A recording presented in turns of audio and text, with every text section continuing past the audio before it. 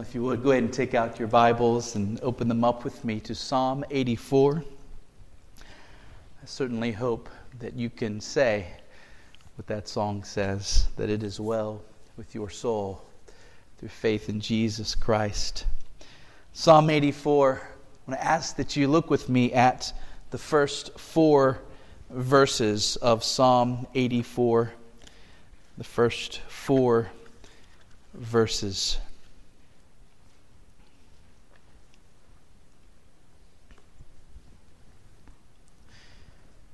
How lovely is your dwelling place, O Lord of hosts! My soul longs, yes, faints, for the courts of the Lord. My heart and flesh sing for joy to the living God. Even the sparrow finds a home, and the swallow a nest for herself, where she may lay her young. At your altars, O Lord of hosts, my King and my God. Blessed are those who dwell in your house, ever singing your praise. This morning I want to continue our pattern of taking hold of Mother's Day and Father's Day as suitable opportunities for us to address from the Bible issues related to biblical manhood and womanhood. And on this particular Father's Day, I want to speak to you on this theme: men and the house of God. In particular, I want to challenge us all with this question: do we love the house of God? Do we love the house of God?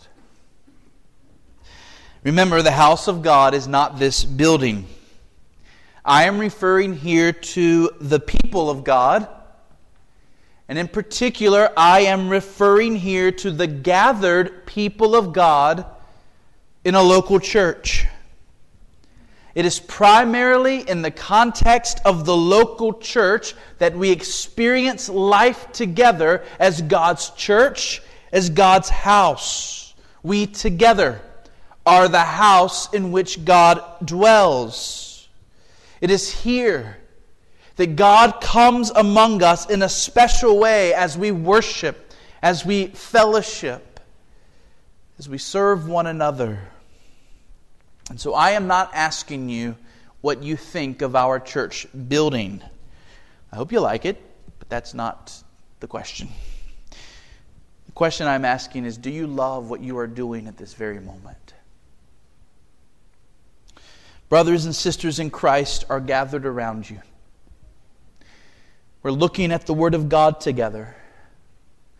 A pastor stands before us and he preaches truths that our souls need to hear. The glories of God are opened up from the pages of the Bible. Together we hear from God. Together we grow. Together we worship and are challenged by the Word. Dear friends, do you love what is happening even in this moment? And do you love these people that you're experiencing this moment with? Do you love the house of God? Spurgeon called the local church the dearest place on earth. Does your heart resonate with that? I want to begin this message with 3 presuppositions. These are 3 truths that I simply don't have time to preach on this morning, but I have to say them because we need to be in agreement on them. If you don't agree with these 3 presuppositions, this sermon won't be as helpful to you. And so just know that we're coming to this message with these 3 presuppositions, these 3 understood truths. And the first is this: the local church is vital to the well-being of a Christian. The local church is vital to the well-being of a Christian. We have looked at this time and time again. And we have seen that so many of the means of grace that God gives to His people are given through the local church.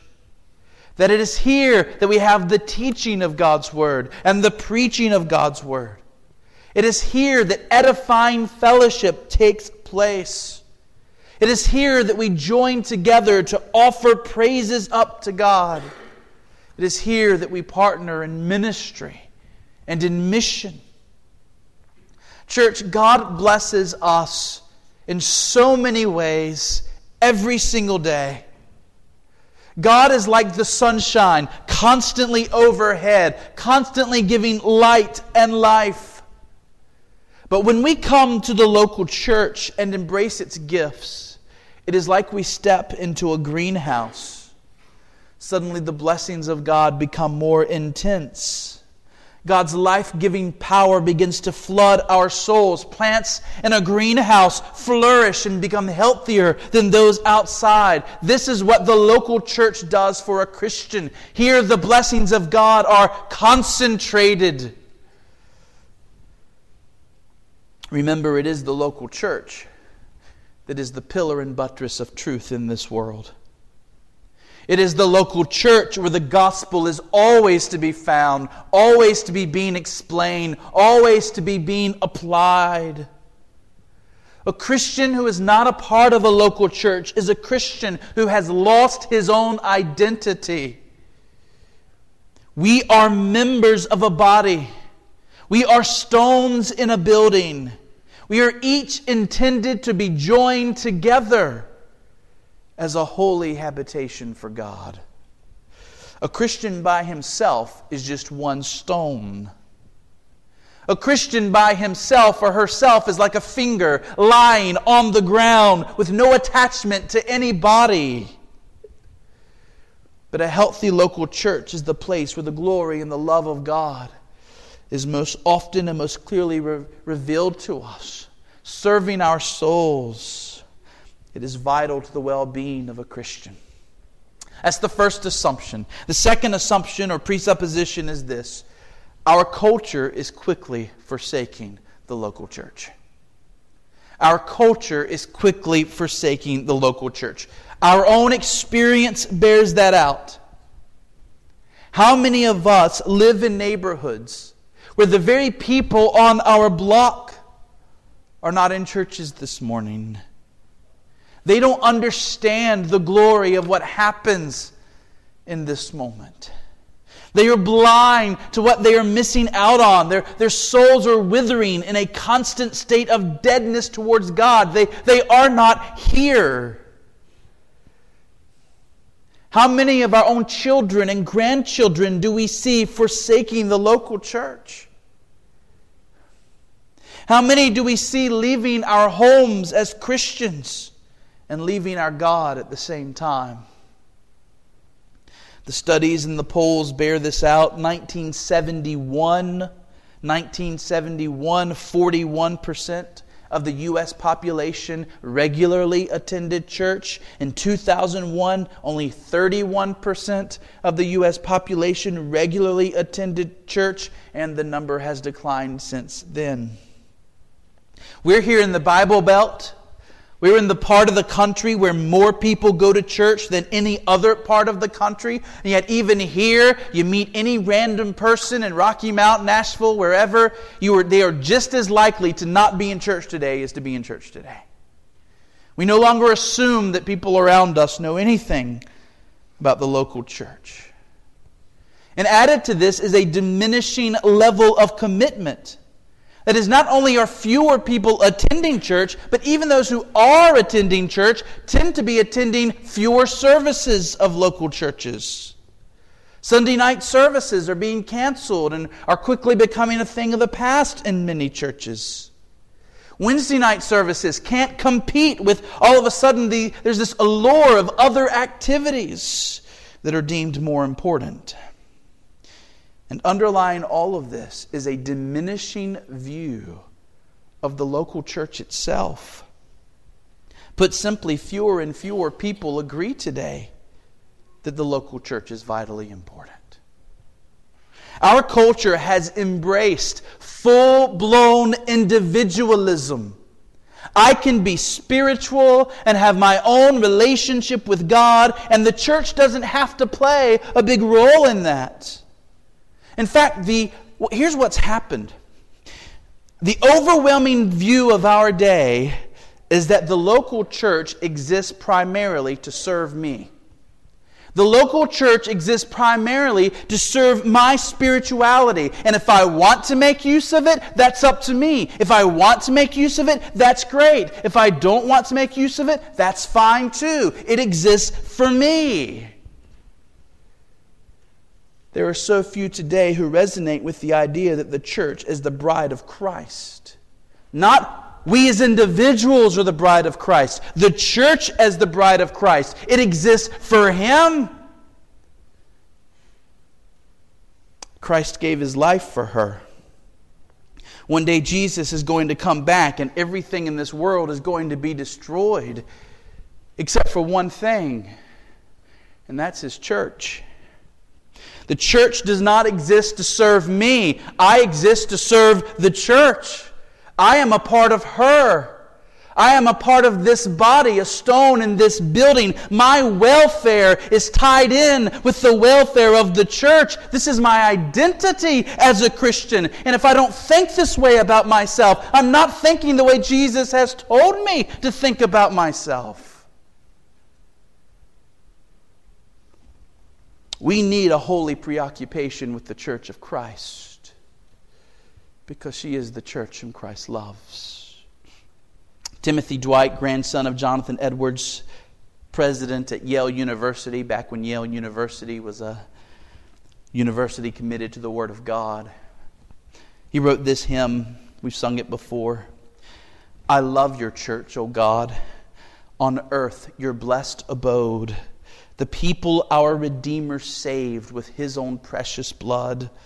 I love your church, O God, whose walls before you stand, dear as the apple of your eye, engraven on your hand. Listen to this. In love my tears shall fall. In love my prayers ascend. To serve your church my toils be given, till toils and cares shall end. That attitude is almost completely lost in our day. Why have churches stopped singing songs like this? Because even among those who go to church, we have lost our sense of how precious the church really is. And then the third presupposition is this one.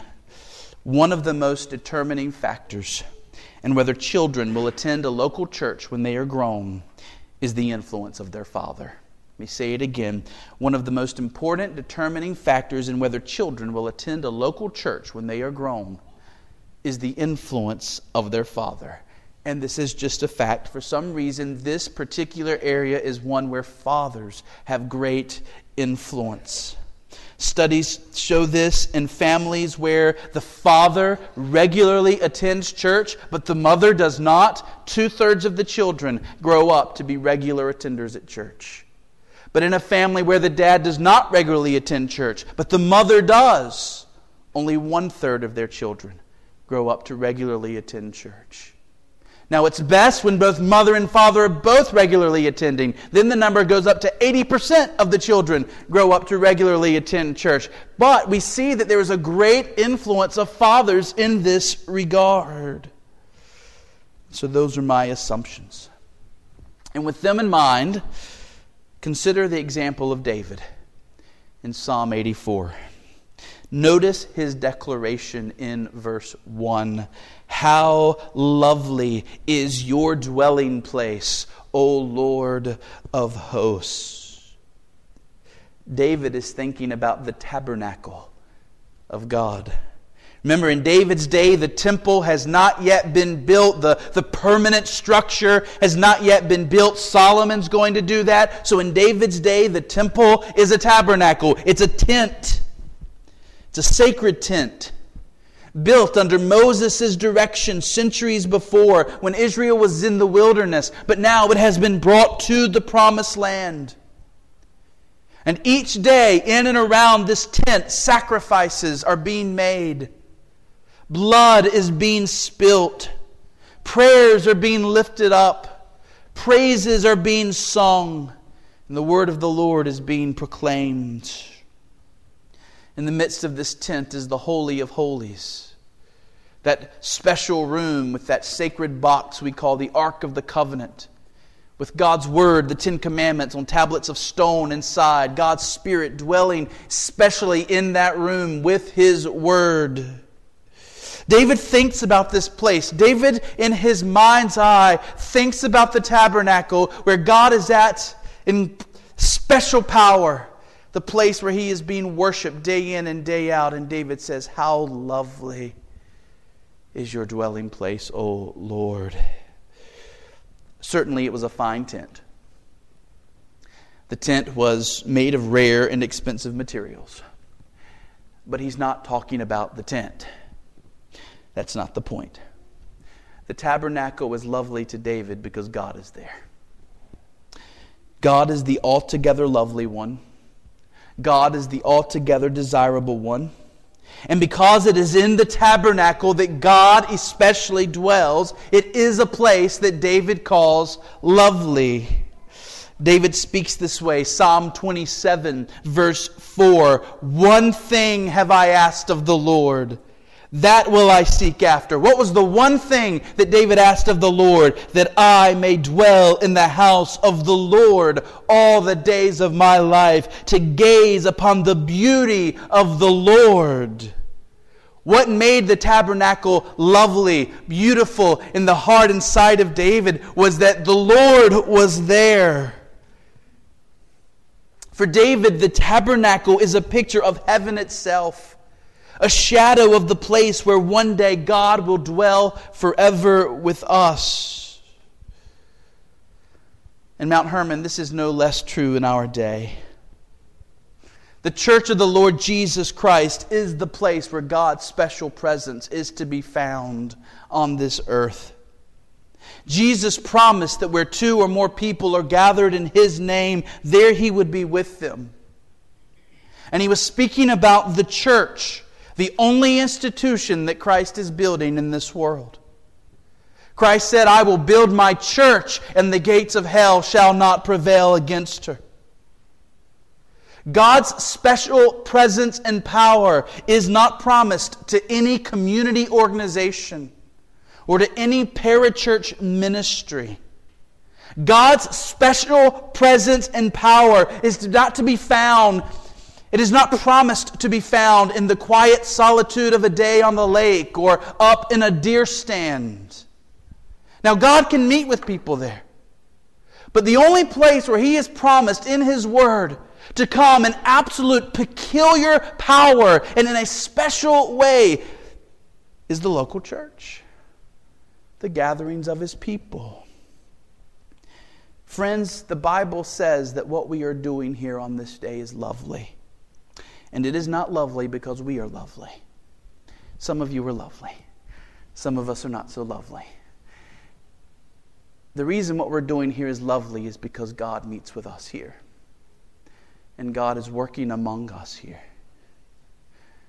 Do you know it to be true?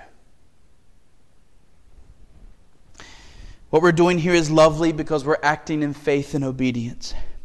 We are declaring to ourselves, to God, to one another, to anyone who cares to see that our God is important. Our God is worthy of worship. Our God is worthy of our time, worthy of our devotion, worthy of our energy. He is most important. Set everything else aside on Sunday morning. This is God's time. Nothing puts God in second place. He has called us out of this world, and He has called us to meet like this, and He has called us to do the things that He has commanded. In faith, as we sing, as we pray, as we give, as we hear the preaching, these acts of obedience are counting on God to do our souls good. God, we do these things because You tell us to. We trust that You will bless. It is a miracle of God's grace that we would want to be here, honoring Him with eyes that can see His glory. It is a lovely thing to be in the house of God. Notice verse 2. Look at verse 2. David says, "My soul longs, yes, faints for the courts of the Lord. My heart and flesh sing for joy to the living God." Do you feel the anguish of David in the first part of that verse. You see, when David writes this, he's not near the tabernacle. David is separated from the tabernacle, and it is distressing David that he's not there. Inwardly, his soul is so longing to be there that he is inwardly exhausted. His soul is weak. His vitality is diminishing. He is weary of longing to be there. Not just his soul, but his body feels this. He sings for joy to the living God. See the joy that David speaks of here. David is in pain, and it's a pleasurable pain. He's in pain because he's separated from the tabernacle. He wants to be there. He wants to be in those courts. He wants to be a part of the worship of God. He wants to be where God's presence dwells, but he can't be on this day. And yet he sings for joy. You see, he's in pain, but it's pleasurable pain. He wouldn't want to not feel this pain. It tears him up to have this homesickness for the house of God. But he wouldn't want to not have this homesickness for the house of God. He's glad he has it. Real quickly, run your eyes down to verse 10. Verse 10. For a day in your courts is better than 1,000 elsewhere. Now think about that. David says, if I had to choose between 1,000 days spent anywhere else and 1 day in your courts, I'd choose the 1 day in your courts. Mount Hermon, can you talk like that? Is this the way you feel? Can you say that one Lord's Day with your church family, worshiping God here at Mount Hermon, experiencing the means of grace here is better than 1,000 days spent anywhere else on this planet? Do you feel that way? Test yourself. This will help you to see whether you have been viewing the local church the way the Bible talks about the local church. There's a million wonderful places in this world. But there's only one where you and your church family come into the very presence of God in power. The world looks at what we do here. And what we're doing here looks so foolish and so simple. And to some, what we're doing here looks like a waste of time. But this is the wisdom of God. Because what looks foolish to this world is actually a thing of great glory and a foretaste of heaven itself. David goes on in verse 10, he says, I would rather be a doorkeeper in the house of my God than dwell in the tents of wickedness. In other words, David says, I would rather have a very low position in this world. I would rather be a servant and have access to the house of God than to have a very high place in this world and to not have access to the house of God. He says, I'd rather be a servant in God's house than a master in my own house. In fact, in verse 3, David thinks, this is interesting. In verse 3, David thinks about those birds that have built their nests in and around the tabernacle. Apparently there were birds that had managed to make a home for themselves in the upper corners and the crevices of the beams of the tabernacle. There were birds' nests there. Right? And David thinks about these birds living in these nests in the tabernacle, and they're living their lives there. They're bearing their young there. These birds are dwelling at the altars of God. And David has a holy envy of these birds. He's jealous of them. He says, oh, that I could be like that. And it is so obvious that what causes David to love the house of God so much is that it is God who is there. Here is where David goes to meet God. This is emphasized throughout. How lovely is your dwelling place, O Lord of hosts. My soul longs, yes, faints for the courts of the Lord. My heart and flesh sing for joy to the living God. The birds are at your altars, O Lord of hosts, my King and my God. David is just speaking this God-centered language. He's not saying that he longs for the tabernacle because that's where he gets to go join with other Israelites. Now, certainly that was true. He got to go worship with other Israelites at the tabernacle, but that was not the main thing. Nor does he say that he longs to go to the tabernacle because there's amusement there, there's entertainment there, there's inspiration for his life there. No. David says, I want to go to the tabernacle, God, because that's where you are. That's where you speak to me. That's where I meet with you. Mount Hermon, above all else, here is why we must love the house of God. It is here. In the worship, in the preaching, in the teaching, in the fellowship, it is here that we meet God. Friends, what do you understand to be happening at this moment? Do you see just an overweight, balding man standing in this pulpit sharing words? Is that what you see? Or do you recognize that there might be something, despite all the frailty and earthliness of what we see here, that there might be something deeper, spiritual, more powerful happening as we gather? You see, despite the foibles of this preacher, despite the foibles of our singing, despite the foibles of the people maybe leading in prayer or scripture reading, it is God Himself who through this meeting is speaking to us. And He's not just speaking to you as an individual, He is speaking to us as a family. Do you understand? That's the difference between listening to an audio sermon online, which I do and I think they're wonderful, and being here and hearing the preaching of God's Word. We are being addressed by God as a family. God receives real worship from us. He is teaching us corporately as a body. His Spirit is active in this moment. If you come to this moment without faith, without an understanding of what God has promised, this is going to be a boring time to you. This is going to be a silly time to you. This is going to be a I can't wait for lunch time for you because you're looking with the eyes of the world. You don't see what's really happening. And I'm not going to put on a show for you.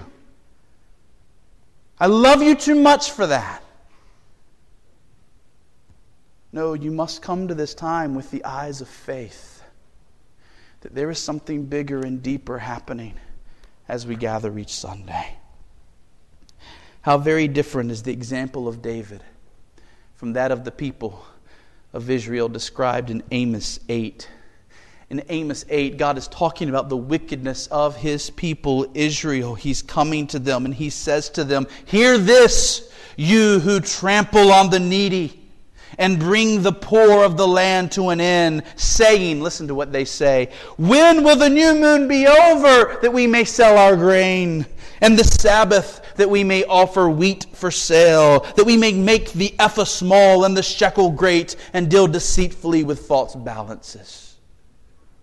In other words, one characteristic of the wicked, of those who are far from God, is that they cannot stand the things of the house of God. Coming to church is an inconvenience for them. It is a burden. It is a hassle. Back when even unbelievers used to honor the Sabbath and stores weren't open, and it was a different culture then, there were unbelieving men and women who said, "When will Sunday be over? I don't like this day. Let me get back to making my money." What we're hearing in Amos 8. And now, of course, we've completely lost the idea of the Lord's Day, and so what happens? Now it's, why would I go to the Lord's house on this day when I can go out and continue making my money? In other words, one characteristic of those who do not have a true relationship with God is that the stuff of the Lord, the house of the Lord, the commands of the Lord, the ordinances of the Lord, they are a burden to them. When will the sermon be over so I can get on to more important things? Church, what will you do this week that is more important than what we're doing this very moment?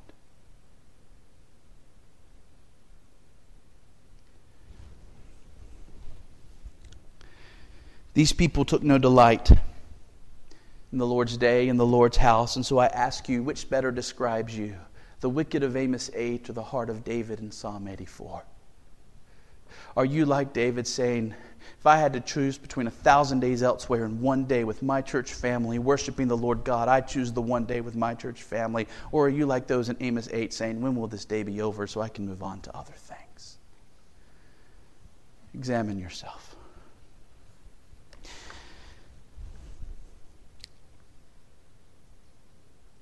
Okay, very quickly. Practical counsel for men. I'm going to have to fly through this. Normally this would have been a 2-sermon thing, and because we have Luke coming to preach tonight, Luke, you're coming to preach tonight, right? No, I'm just kidding. Luke Boone is coming to preach tonight, and so because of that, I'm just going to have to fly. These are a few ways for men to set the example for their family in honoring the house of God.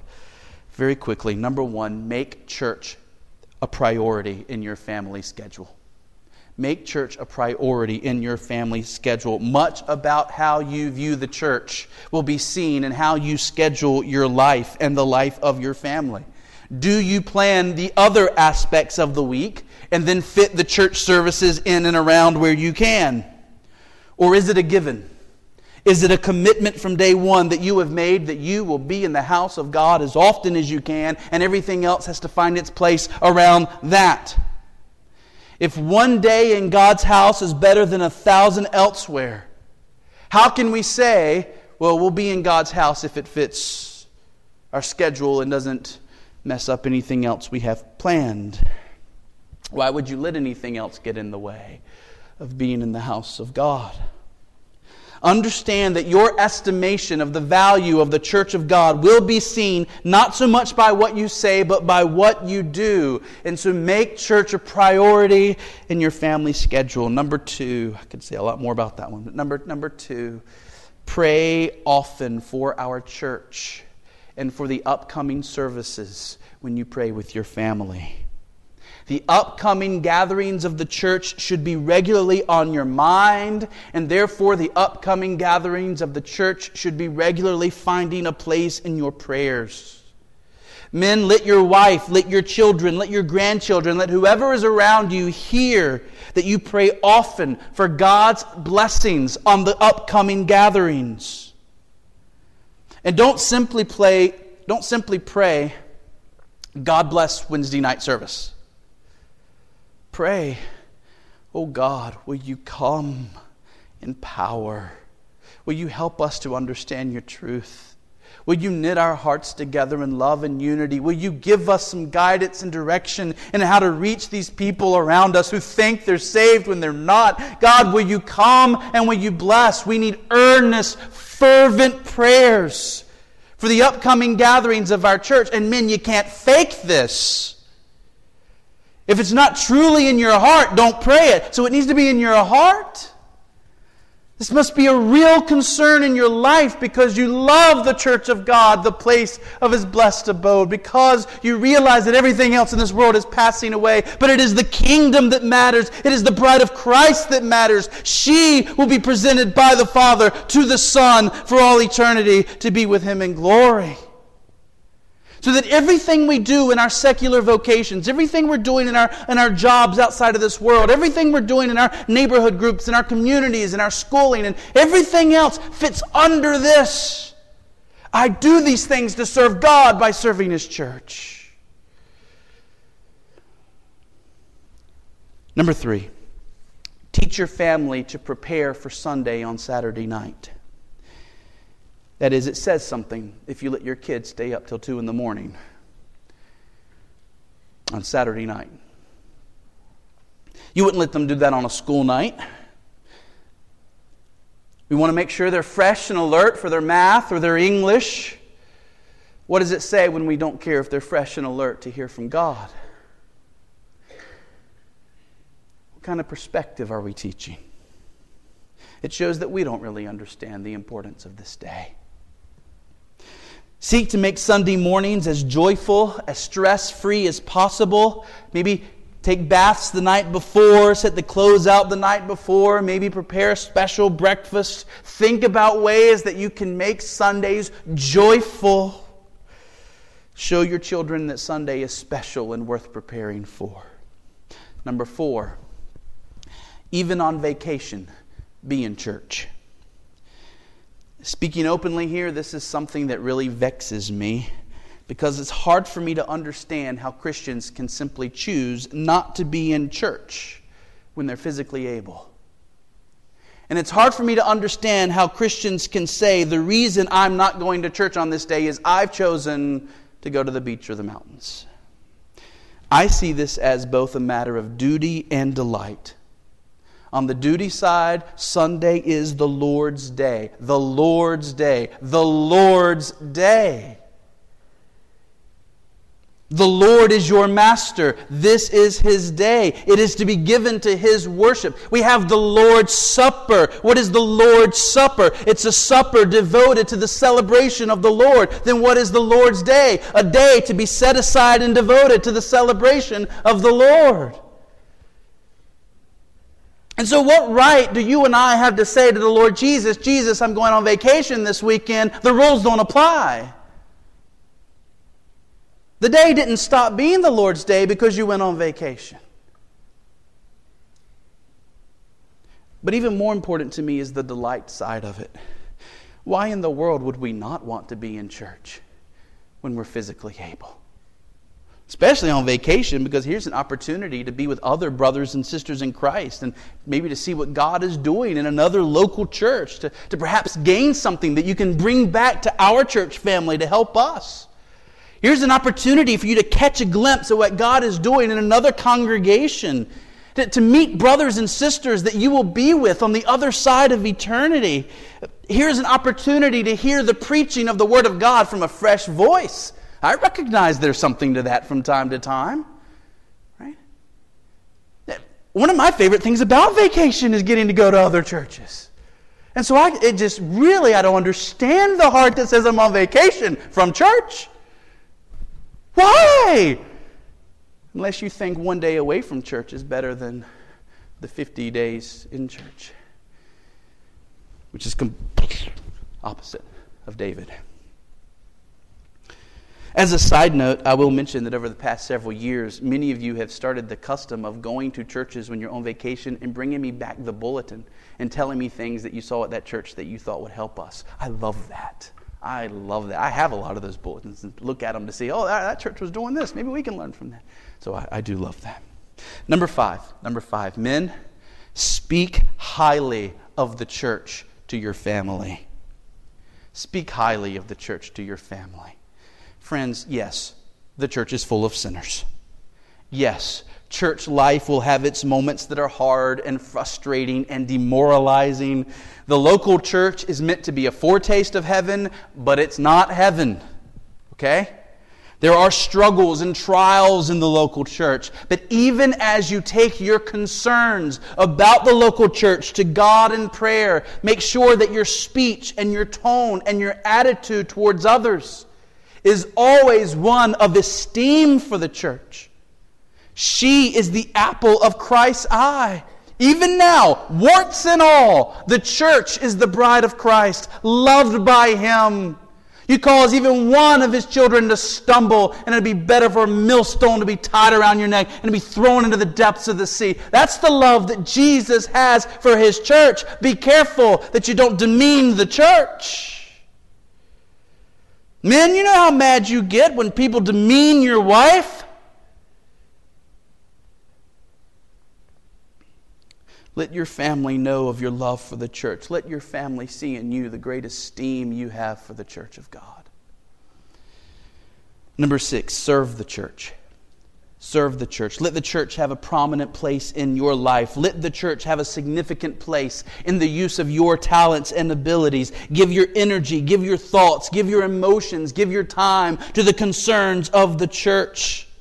Let those around you see that this is the one institution more than any other in the world worthy for you to invest yourself in. This is the one institution that will prosper in the end. The work you do investing into a church will last into eternity.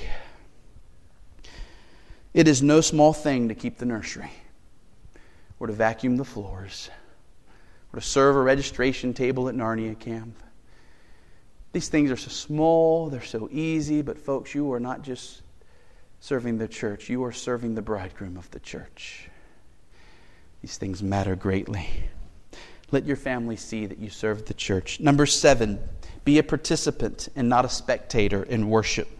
Worship is not a spectator sport. Participate. When we pray, pray in your heart. When the amen is spoken, echo it back to say, yes, I am in agreement with that prayer. I prayed that prayer with you as my church family. When we sing, sing. God is worthy of the sacrifice of praise. You say, Justin, singing psalms and hymns and spiritual songs, that just doesn't seem manly to me. Maybe you had one of those dads that didn't sing.